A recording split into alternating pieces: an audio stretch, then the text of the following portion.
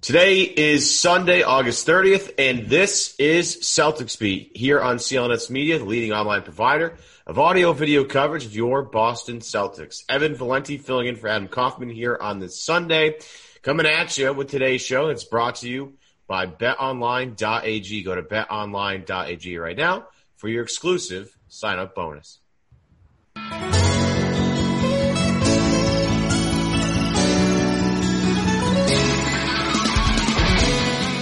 Well, Celtics take care of business in Game 1. It is an absolute shocker to me. I'm sure to a lot of you as well, as the C's take a 1-0 lead on the Toronto Raptors in the Eastern Conference semifinals. 112-94, your final from the bubble in Orlando.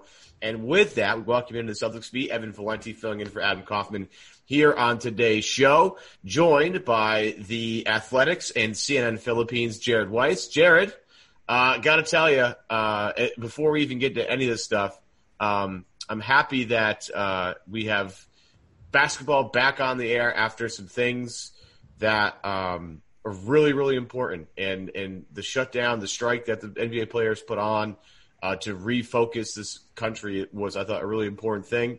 I'm glad that things have been done, but it's good to see basketball back on the floor. And it's good to be joined by you here on this late night here on Sunday. We got the Nuggets and the Jazz going into halftime here. I appreciate you joining me on today's show. But it was nice to sit down at 1 o'clock in the afternoon, refocused up, and you saw a refocused Celtics team go, pretty much wire to wire. I think it was wire to wire, just all 48 minutes, a big win over the Raptors in Game 1. They haven't trailed the Raptors since they got to Orlando. And first off, you're welcome that I was willing to miss the MTV Music Video Awards for you. Yeah, that's a big deal. Which I haven't watched since I was like 12 years old. Also, I have no affiliation with CNN Philippines, but I do enjoy you introducing me that way anyway. And then to actually get to the basketball part of it, what the hell? This was supposed to be this incredible battle of the wits between Nick Nurse and Brad Stevens, and the Celtics just dramatically out-schemed the Raptors. It was kind of crazy. Yeah, there's a lot to get to with this game too, just in terms of like who did what, who was great, who wasn't great, et cetera, et cetera. But the big thing is, you think maybe with a couple of days, the layoff, Boston and Toronto haven't played in a long time. They both swept their first round series. Toronto taking care of business with the Nets, and then you have, of course, the Celtics taking care of Philadelphia in 4 games, plus the strike, a couple of days off, some more. Boston comes out on all cylinders. Everybody was, the ball's moving well. They're moving up and down the floor really well. They're closing out in defense. Toronto just couldn't recover after the first onslaught that Boston gave them, and it was a myriad of players. Jaylen Brown started things off, I thought, pretty well for Boston, but on the offensive side of the floor, I thought they were too much for the Raptors to handle, and then the defensive side of the floor, they were locked in. They were closing out. They got back in transition for the most part, though Brad talked about being better at that for Game 2, which of course Brad got dumped cold water and everything, but this is a pretty dominant win, and Boston is now 4-1 against Toronto this season. They have absolutely wiped the floor with the Raptors in the 2 games they've played inside the bubble. I believe in the play-in or the rest of the regular season, Boston, I think in that game was up 40 points in that game at one point, and now they blow the doors off of Toronto in this one. I mean, again, we'll get to specifics in a second, but if you're looking for momentum here, Boston seems to have a decent amount of it as we head into Game 2, in my opinion. Yeah, I mean, it's funny. Nick Nurse mentioned some stuff about whether the guys were into it, kind of referring to the fact that like Fred VanVleet and Norm Powell were the ones that kickstarted the whole walkout concept, and that they're all very dismayed. I mean, the Celtics were at the same position, and it's not like that was something unique to them. So the fact that the Celtics look so much better prepared and so much more engaged coming into it was really like surprising. Although obviously I guess that's kind of on the coaching staff to be able to try to get the players engaged, and obviously each player is going to handle this situation differently. And not to denigrate whether or not it's, whether or not the whole social justice movement is important and whether or not you should be devastated by what's happening the past week. But we're playing basketball again, and we're going to hold them to the standard of the NBA playoffs. And the Raptors just showed up not really ready.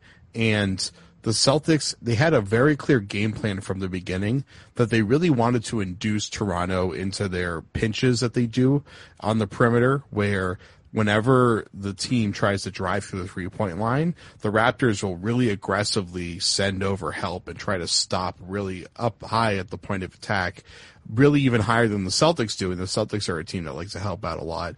And Toronto, they're super aggressive with it. They like to run teams out with all their closeouts. So when they close out to a shooter, they fly past that shooter and they're going to rotate to help, which I frankly don't agree with, but they do a pretty incredible job at it. So they're like one of the most aggressive defenses we've ever seen. And because they're so disciplined and because they keep working, they keep getting super aggressive, then cycling in the next person to help, and they just keep cycling through that over and over. So people are always just kind of continuously scrambling. And Stevens found a way to work around that, and the Celtics were just kind of tearing them apart very early on. Yeah, and you saw what was cool was a lot of people, with the beauty of advanced analytics and just people loving the NBA. You just have a bunch of good content coming out like as soon as after the game's over. And there were several charts that I thought were really interesting about, the Celtics exposing the Raptors defense in the corners and just killing them over and over and over and over again in the corners from 3-point range. Smart had 4 or 5 threes in the corner? Just 5 for 7 in the corner. Yeah. I mean, that's gonna win you a basketball game. If we get one guy that gets hot, one guy can change a whole outcome of a game just by the geometry of the floor, right? Because Boston wants to make you go here. It weakens up another area for Boston to attack and maybe to expose. I thought it was I'm just overall just shocked because I have a ginormous amount of respect for Toronto and Nick Nurse, that whole staff, a lot of the guys on that roster, and to have the Boston has had their way with Toronto in this bubble, and I just can't honestly believe it because I just think this Toronto team is so well coached. They're so well up and down the roster. They're really good at low turnovers. They shoot the ball really well. They play great defense. They play with effort. They hustle all the time.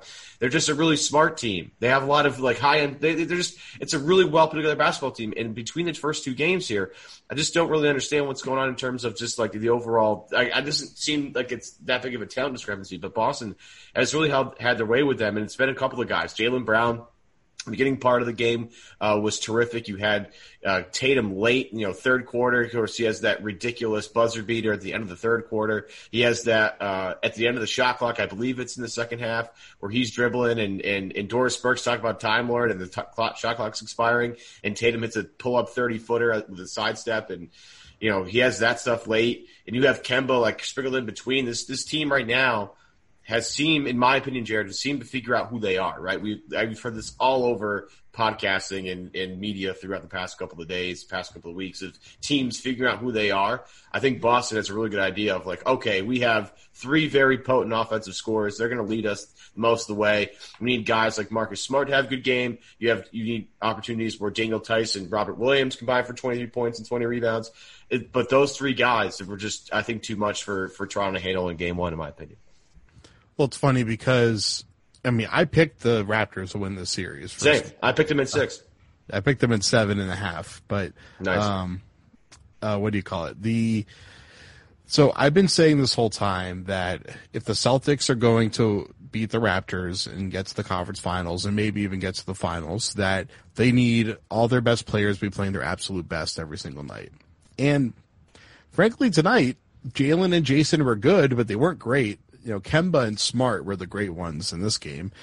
So the fact that they killed the Raptors with Kyle Lowry being healthy and playing solid, he had a solid stat line, but he did not look quite like normal Kyle Lowry out there. And he didn't even really get thrown into the attack until late in the game when they were already kind of getting blown out. And he helped them chip back away in the early fourth quarter, but it was too late at that point. And the Celtics hit back, and then it was over, with half a quarter left. But so the fact is that the Celtics are winning more easily than I thought they would.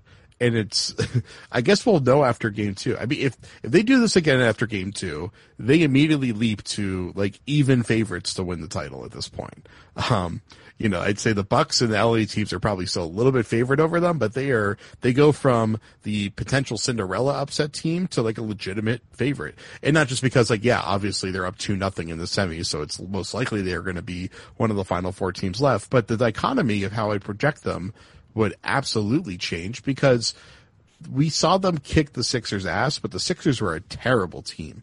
Yeah. And now we're seeing them going up against Toronto, and I mean, I just did this roundtable preview over on The Athletic where it was with Blake Murphy and Eric Corrine from Toronto and Jay King from Boston, and we all did our like, what's the Raptors X factor? What's like the big thing for them? And we all literally said Pascal Siakam. What are the different ways that he can dominate, so that he can holistically dominate? Be like a 30 and 15 guy. And Pascal Siakam was the worst player on the floor for most of this game, and.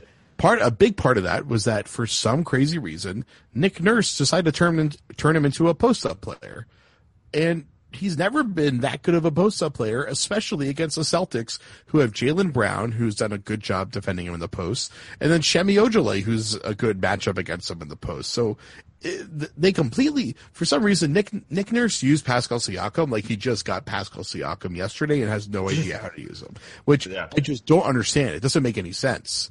Right. They went away from everything that has worked so well. In the only game that Siakam played before the seeding games against the Celtics, they were using him running pick and roll, where he was running pick and roll with a guard, or he was getting some isolation opportunities, and he was making it rain from downtown. He was flying to the rim. He was killing in transition. He had over 30 points. He was incredible in that game. And they just went away from everything that works with him, and it made absolutely no sense. And I assume that if Nurse goes to what obviously we know works with Siakam, and something that the Celtics will have a lot of trouble covering with Siakam, then that definitely could flip things. But, I mean, there has to be an overhaul to the way that the Raptors approach the series after seeing how their usual guard-led pick-and-roll attack, Boston's long defense, just like smothered it to bits. Yeah, you have Van Vliet and Lowry did not play well in this game. They both shot the ball horrifically. I mean, Van Vliet was... at the end, caught a little bit of fire, had a couple of steals, but for the most part was a non-factor offensively. He does give you a lot of the hustle plays that you like to see, but Lowry as well wasn't his normal self. I was wondering, I was curious with this one just because early on refs had a quick whistle. You have Toronto kind of got in their own heads, and it just for some reason I think maybe the early foul trouble they found themselves in kind of hurt them a little bit. I think Siakam had 3 pretty quick. I think Gasol had 3 pretty quick. They swapped Gasol for Ibaka. Ibaka's a couple threes, gets him back into it a little bit, but I was just good. Yeah, but it was just like that early foul trouble that you always want to stay out of, just because you're going up against a team in Boston that's just got a lot of depth in the wings, and you have one of your best players, Siakam, is playing tentatively because he's in foul trouble. Makes things tough. I agree with you. I didn't understand the whole Siakam on the post thing either, especially because Boston, they just played a series with Joel Embiid, who is a post monster and is just a problem for a lot of teams in the post. And Boston, I think, did a really good job sending help at the right times. So they're kind of already used to playing someone who's, a team that wants to focus on playing in the post. So the way that they send their help, whether it's on the catch or they wait a dribble or two, just throw the guy off the rhythm, I thought is really great. I think they're just playing right in the Celtics' hands, because you talk about Jaylen Brown, Shemi Ojale, or if it's Marcus Smart. All 3 of those guys are terrific post defenders. Like, Marcus Smart is really tough to move off his spot when he gets in the post. And you talk about Jaylen Brown, he's athletic. He's added some muscle on, obviously, throughout his time. Shemi, you don't have to say anything when you talk to Drew Hanlon about Shemi. They told jokingly, but sort of seriously, they told Shemi when he went to his combine workout to wear no shirt because he was just so ripped at the point. Yeah. And it's the foreman of the Ojale factory, obviously, but. I'm still just a little stunned. I would have hoped for game 2. I don't hope for anything. Obviously, I hope that Boston blows them out in 4 games, but I would hope to see in game 2 some different things.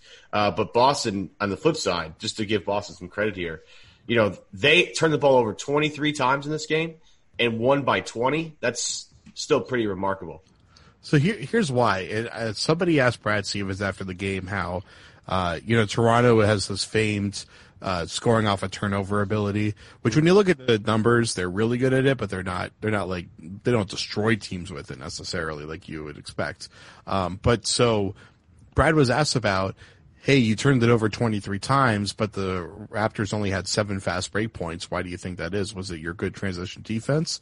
And no, it wasn't that. It was, and Steven said that it's probably not true, that the stats probably misleading because there's probably a bunch of early offense or reset into half-court offense stuff that those numbers didn't pick up. But it turned out I went back into the tape and I went into the actual turnover breakdown numbers.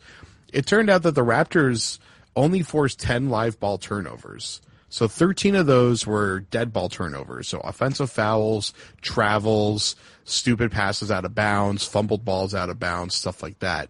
Most of which were just the Celtics messing up and, playing under the pressure of the Toronto defense for sure, but not like actual breakups caused by Toronto. But then when you dissect those 10 live ball turnovers, 4 of those were also just caused by unforced errors where Celtics players just dribbled the ball off of their foot or threw just like a dumb pass or fumbled a catch or whatever. So in reality, Toronto only forced 6 turnovers that were like legitimately forced live ball turnovers that they could go into transition on. And then I think they scored on 4 of those possessions.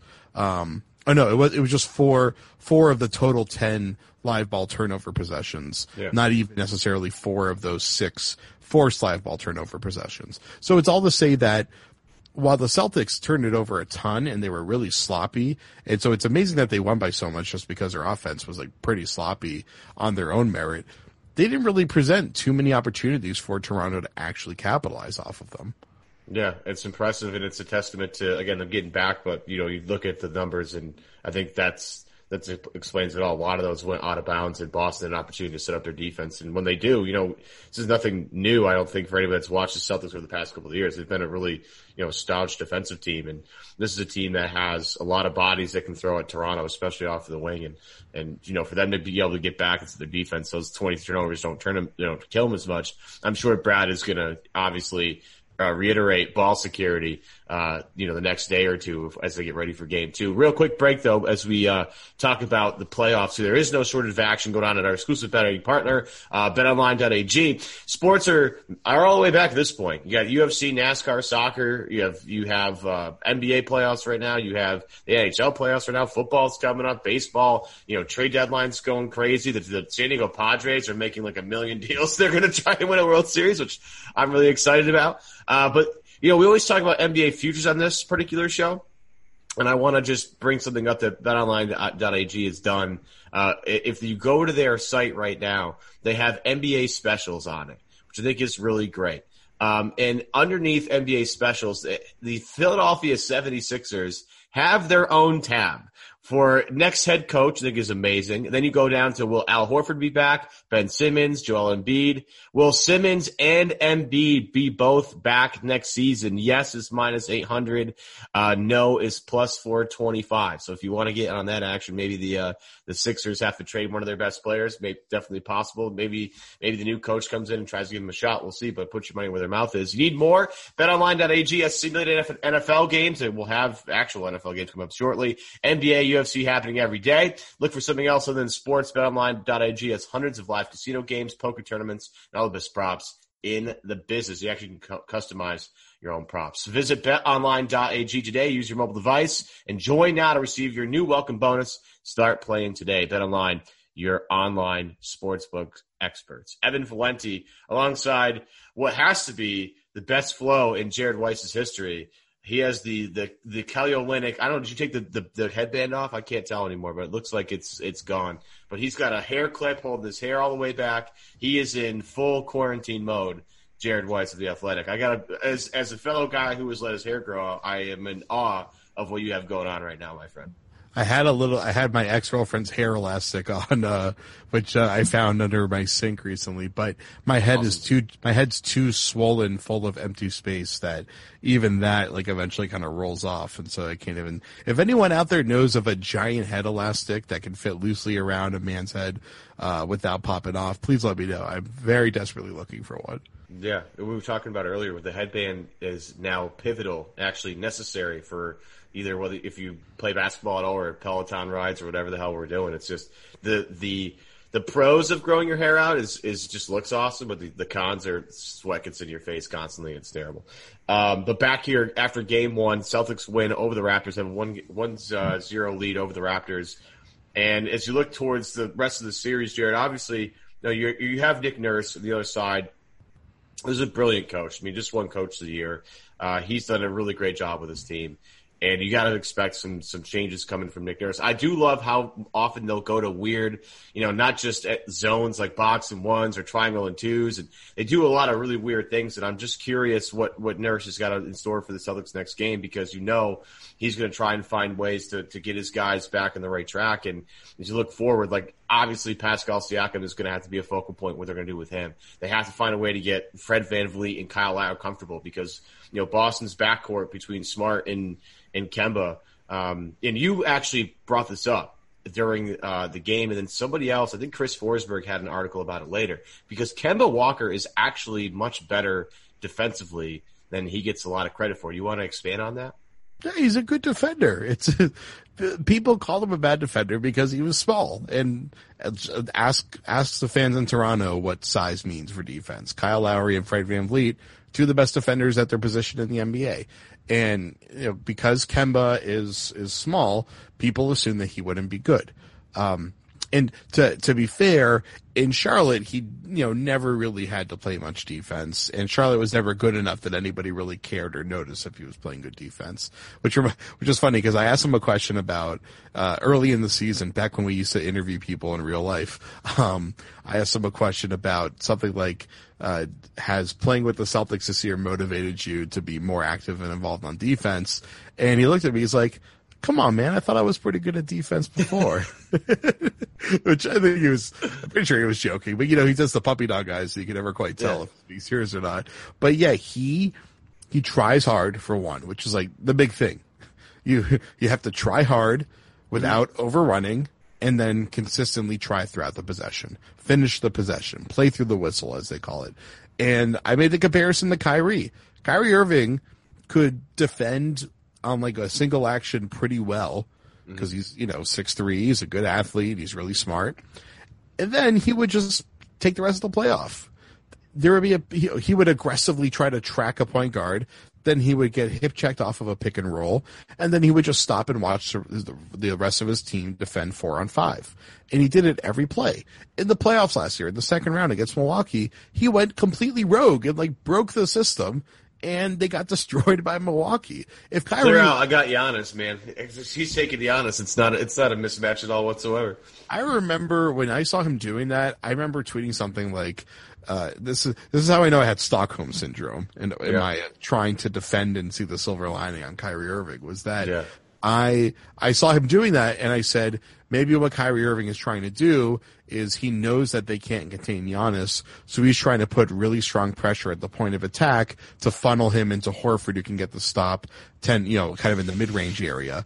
And I was thinking, like, that actually makes some sense, because if you can't get a stop on Giannis, and he's going to get penetration anyway, then you might as well throw your worst defender at him so that you have good defenders all around him who could come and help. So it did make sense from that standpoint. But then at a certain point, I realized Kyrie's just doing this because he just wants to go crazy and just do whatever he can. He doesn't give a shit anymore. He's just trying to do whatever he can to make an impact without any regard for whether it fits into a system. He's playing solo ball in a 5-on-5 game, basically. Kemba's the opposite.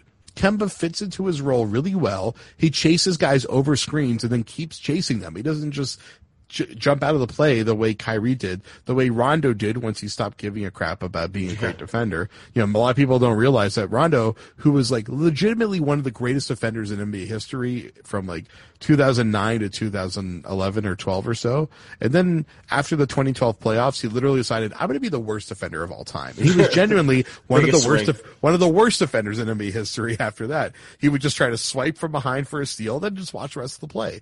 And Russell Westbrook did that all the time. Kyrie did it too. And Kemba is so committed to being a part of the system. He executes his role, which is, as a point guard, you just chase over the screen and you keep chasing. And if you switch, you try to fight to front the guy that's bigger than you so they can't pass it into him, and they have to pass it away from the hoop to be able to get it to him. And then you communicate, and he does that. And you see it on both ends. Kemba's all about fitting into the system, making the play when it's his turn to make the play and communicating.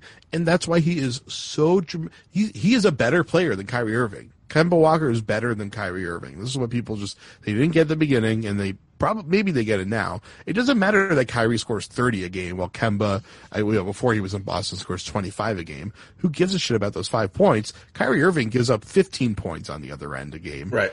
Or more than that, but he gives up 15 points more than Kemba Walker does. Kyrie Irving, you cannot have a great defense with Kyrie Irving on the floor. And we saw it last year where the Celtics were really good defensively throughout the year, even in spite of him being on the floor a lot of the time. But then when they got to the playoffs and things got real, their defense completely fell apart, while their defense tonight was like some of the best defense we've ever seen. Right. So Kemba allows you to have a great defense at a championship level, which Kyrie just does not get you even close to it. So you're telling me you're not expecting a absolute collapse after winning game 1 like we saw last year with Milwaukee? You think that Boston can maybe hang a little bit more in this series with Toronto? Unless Kemba goes rogue. I don't think so. I don't think so. And because Toronto does not have anyone that looks like they're going to thwart the Celtics the way that Giannis did. I mean, last year it was you had Middleton who was going crazy. That would have been enough. But then you had Giannis playing at his absolute peak. So, yeah, I mean, it could happen. They could get crushed in the next round if they make it there, which sounds fairly likely at this point. But no, I don't think I don't expect Siakam to do a complete 180 and destroy the Celtics coming up. He might finally play well, but it's pretty clear that the Celtics know how to attack him. Yeah, the Kemba point I like a lot, just the defensive stuff and what that allows you to do, because you go in the past with Celtics point guards in the playoffs. You're looking at Isaiah Thomas, who Boston literally had to play zone against the Chicago Bulls to make him not be a total non-factor on the defensive end, or at least somebody that they just would target routinely. And then Kyrie Irving, who we all know isn't the best defender. A guy in Kemba Walker who really tries. And as you said, tracks the ball very well, and tries to fight through screens. He had that charge he picked up in the game where he happened to guess right and took a charge right into the chest, right in front of the cup, which was really great.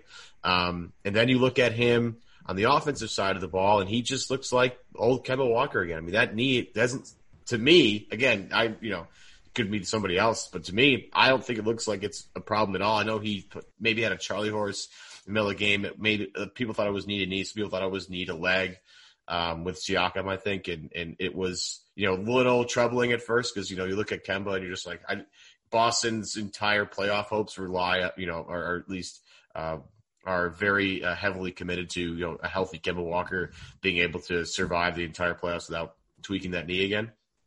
And again, the one thing that I was worried about with Kemba coming back to this bubble and not playing this team for a very long time was him figuring out when it's his time to take over a game, because certain guys, I mean, you saw it with especially the game after Dallas and the Clippers when Kawhi's on the bench, Dallas makes a run towards the end of the third quarter.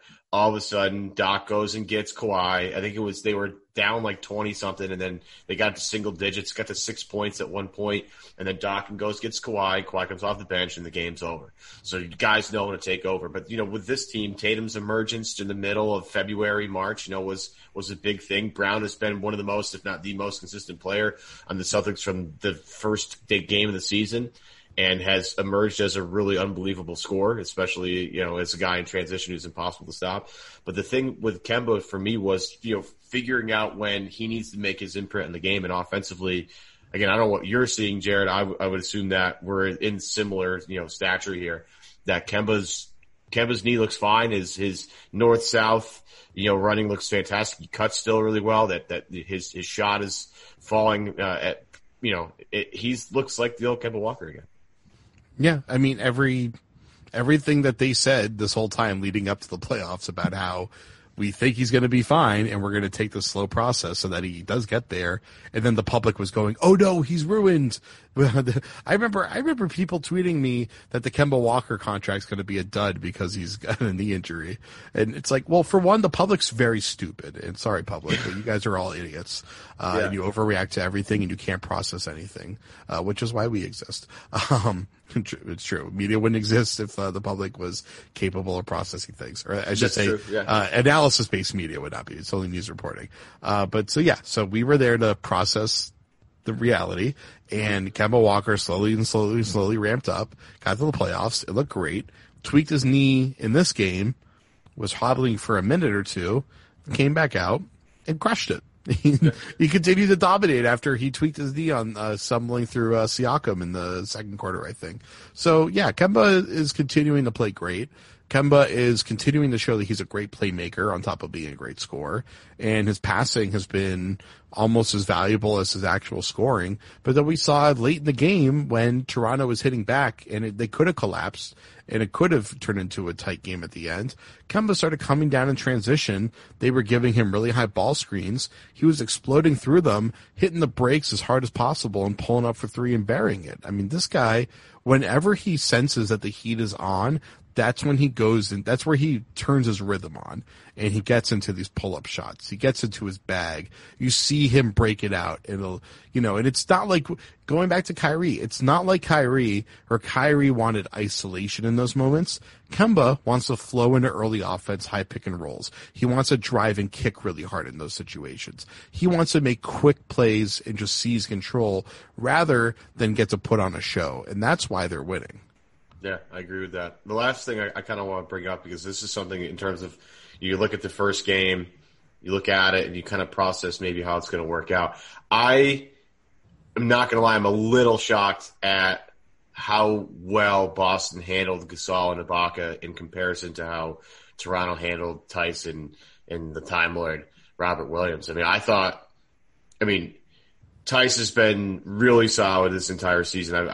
My Tice takes from earlier this year are awful, and I will admit that. I was so anti-Tice at the beginning of the season, and I'm fully happy that I was totally wrong about that. But I'm shocked that the Toronto bigs. I mean, I know Boston just played two in Al Horford and Joel Embiid, who present their own matchup problems, but Gasol's high IQ type of player. A little bit older, sure, but still a decent defender. And Ibaka's, 3-point prowess was on display fully. And he's, still fairly athletic, still long, obviously, he can play defense still. And it's a guy that's been there. Gasol's a vet. Those guys don't get rattled at all. But I was thoroughly surprised by how much they got outplayed by Boston's two bigs in Tyson and Williams. Did that shock you at all? Not really, because, I love Marc Gasol, and when he was in his prime, he was one of my favorite guys to watch in the league. But this season he's aged, and not surprising. He's 35 now, but he barely ever really shoots the ball anymore. I'm trying to see if his assists actually declined this year. Yeah, his assists started to decline this year. He used to be in the mid-4s. Now he's in the low 3s. His involvement in the offense is getting lower and lower. And then on defense, he was always a little bit sluggish on his rotations, but he was so brilliant that he would do it early, and he would take the right angle so that he didn't have to really kind of oversell to make the rotation. He put himself in the right position.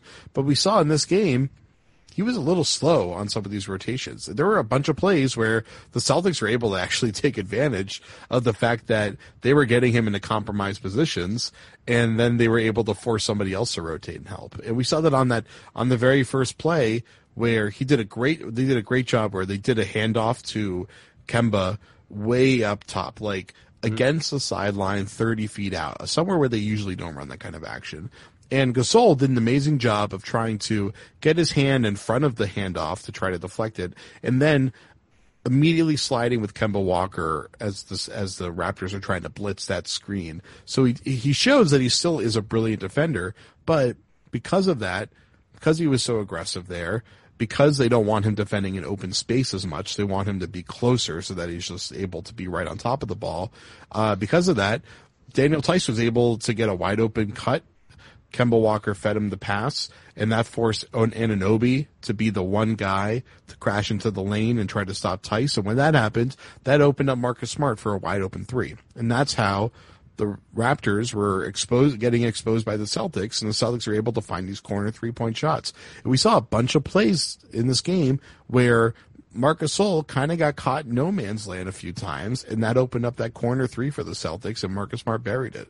So the way that they're utilizing Gasol, they're not using Gasol to get huge stops at the rim that much. I think Ibaka does that a little bit more. And frankly, Ibaka's rim defense isn't even that imposing anymore like it used to be either. He's not quite the same guy. And he's a good roll man, but not a great roll man. He's an okay finisher, but he's not a great finisher. He just doesn't really have much touch. His impact is really that he can attack from the perimeter and he could shoot pretty well. And he shot really well in this game. And that was like, his early shooting, he hit those two threes, I think, in the first or second quarter.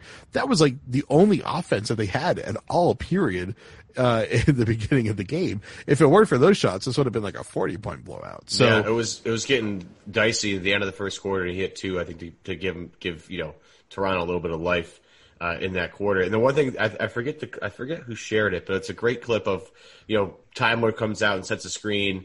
And then it rolls to the rim, and Gasol is as you talked about, in no man's land. He doesn't have the foot speed to recover to Robert Williams. Then Rob goes up for a big, huge dunk. And I forget who tried to block him, but it didn't go well for the player who tried to block him. And I think maybe the foot speed of Robert Williams might be a real big problem for Toronto. Oh, for sure. Do they go like Chris Boucher? Like, I'm not sure what they're going to do to maybe keep up with him, because it's very obvious that Brad has like identified Robert Williams as this is the backup big we need for this series. You're not going to see a lot of Enes Kanter unless Rob does some really dumb stuff. And Rob, I love him to death. He wants to block everything, and sometimes that's really great. Sometimes it ends up with him trying to block 3-point attempts and allowing guys to fly right by him. But it seems like that foot speed is something that, in the athleticism of Rob, is something that Brad identified, really quickly and said, this is something we're going to rely on in this series, because, it seems like right now, again, this could change. I mean, we'll see what Nick Nurse does to kind of combat this, but it seems like Robert Williams might be a real big problem for the Toronto bigs, in my opinion. Yeah, we knew coming out of the seeding games that Williams was going to be the guy in the series. We knew that Kanter had to play against Philly because you had to load up on Joel Embiid, and you needed to get someone that could do some single coverage, and you needed somebody that could grapple on the offensive glass. But in this series, we know that you want someone that you want a roll man that is going to take advantage of the fact that Toronto gets over aggressive up on the ball. And so you want someone that you can just kind of throw it over the top to, with Fred VanVleet being the one that's helping, or Kyle Lowry being the one that's helping. These short guys that, especially the big Celtics wings that have a huge height advantage, you can just throw it over the top to them to get it to Time Lord. We saw a bunch of that kind of vertical spacing type action, whether it was on the break where they were tossing lobs from half court, which is, that kind of Lakers-esque stuff that you never see the Celtics doing. But the Celtics have the athletes that could actually do it, and that's when they become a real title favorite, is that they can do that kind of stuff, which they're just not capable of quite yet. But they'll get there soon. I mean, these guys are all super young and super huge and athletic, so they'll get there. But we did see a lot of those plays where they're able to slip Time Lord through these seams, and they find him. And him and Tice bobbled away like 4 passes, I think, in this game, that if they didn't do that, or they didn't travel, they would have scored. So they left like 10 points on the table that were easy points.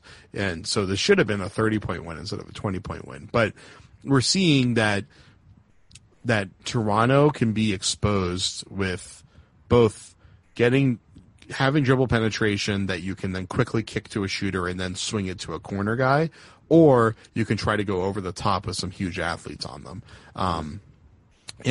Rob is the key there, and especially with the second unit, where the second unit is really relying on Tatum going off. And we've seen most games in the playoffs and in the bubble, Tatum goes off at the end of the third quarter because it's deep enough in the game. He's frustrated enough that he hasn't really been getting it, that he goes into his bag with those sidestep threes, or they run the stack play where they, get him the ball in the elbow and then he pivots and he attacks. And so we saw him get to do that in this game. And so I think they figured out that they can have a late first quarter, early second quarter offense that utilizes Time Lord's ability to roll, and then they can have a late third quarter, early fourth quarter offense that takes advantage of Tatum's isolation capability. Yeah. You and I both have the Raptors, or at least before today's game happened. We both had the Raptors. You in 7.5 and me in 6. Do you want to – I'll let you augment it if you'd like. Yeah, I mean, clearly you have to expect the Celtics are going to win the series after that. I mean, the Celtics or the even really after one game, you're just like you're more convinced than ever that the C's are just going to kind of handle Toronto. Not more convinced than ever, but like, I mean, I came into it thinking this is going to be dead even, and if Kyle Lowry's playing at 80%, I assume that the Raptors are going to be better, and the Celtics, they are not going to be able to get the threes that they want, and Marcus Smart and some of these other guys are going to be exposed as catch and shoot guys, and then all this stuff went the exact opposite direction. And the Celtics struggle on the stuff that they're actually good at. So yeah, I definitely think the Celtics are going to win the series at this point, especially with Pascal Siakam being completely misused and being like an afterthought in this game. So, I mean, it can change drastically, and I expect Nick Nurse to get really wild with some adjustments by game 3, but the Celtics show that they can play a good game and win in the series. And we'll see, maybe Kyle Lowry gets better and better and better as the series goes on, and it slowly changes, but the Raptors had home court in this one, and we'll see how things change when they go to the other arena on the other side of the parking lot. So, but I mean, yeah, there's no reason to think that there was a fluke going on here. There was shooting good luck and shooting bad. There was some shooting good luck for the Celtics, not really any for Toronto, but there was shooting bad luck on both sides. And I have the stat here. I figured it out. I believe the Toronto Raptors in the bubble against the Celtics are 20 for 78 from 3-point range. Now I would assume that's 26%. I would assume that levels out a little bit as we get further into this thing. But I have it's a long way to level out though. Yeah, it is. And Boston's been shooting the ball decently well against Toronto so far. I'm with you. I just thought it would be a little more even. And these first 2 games that we've seen them play each other, one obviously to finish up the regular season, and here in the first game of the postseason, I'm still a little in shock. But I think as I think about it, I honestly I'm kicking myself for doing the classic, people do it with the Patriots all the time, or the Spurs, like, oh, they're the Spurs, they'll figure some stuff out and they'll be tough, blah, blah, blah. So I just have, and it's only 1 year of it, right? It's only 1 year of Nick Nurse and Toronto Raptors, but I have such an utmost deep respect for that team that I was just like, they'll figure some things out. They'll be well, Nick Nurse will have some tricks up his sleeve, and Boston's going to have some tough games. But man, after this first one, if Van Fleet and Lowry and Siakam all continue to struggle, which I don't think they're going to do, but if they all, they can't find a way to get some offense going, they're going to be in some serious trouble, and Boston's going to move on to the next round. That's going to do it for this. Well, go ahead. You finish up. I was going to say, don't forget, Van Vliet and Lowry are very streaky, and Powell. They have 3 guards that are great, that could be great shooters. So those guys are really streaky, and they were all off in this game, so they could all be on next game, and that dramatically changes things. But we saw the Celtics go with Wanamaker, Ojale, and some Grant Williams out there as wings, to have to dot the edges and not blow it. And I didn't even think they did that well, and they still survived significantly. Yeah. So I would have picked the Celtics if they had Hayward, but they don't have Hayward, and that means they have to play those guys. And the fact that they're still getting by with that should make you very, very optimistic that this is going to hold. The best hair in the business. It's Jared Weiss from The Athletic. Thanks for joining us here today, Jared. Much appreciated. Make sure you follow all his stuff. And I always at least mention the CNN Philippines thing, because every time I see a clip of that, it just makes me laugh. It's my favorite thing. It's one of my favorite things. But appreciate it, Jared. Thanks for hopping on with us today. Big thank you to you guys out there in the podcast world. If you're watching this on our YouTube page, awesome. Appreciate that. Thank you very much. Subscribe to our YouTube channel. Big shout outs to Nick, to Larry, to John, and of course to Adam. We'll be back next week. It was just a little weird this week with the strike in the middle of the week. Adam, I didn't want to record a podcast until we knew what was going on, and things got a little convoluted, and he'll be back next week with me. And in the meantime, you guys are the best. Appreciate all the kind words you say, and we'll talk to you after probably game 2 or game 3, or figure it out with Adam. Just stay tuned with Adam.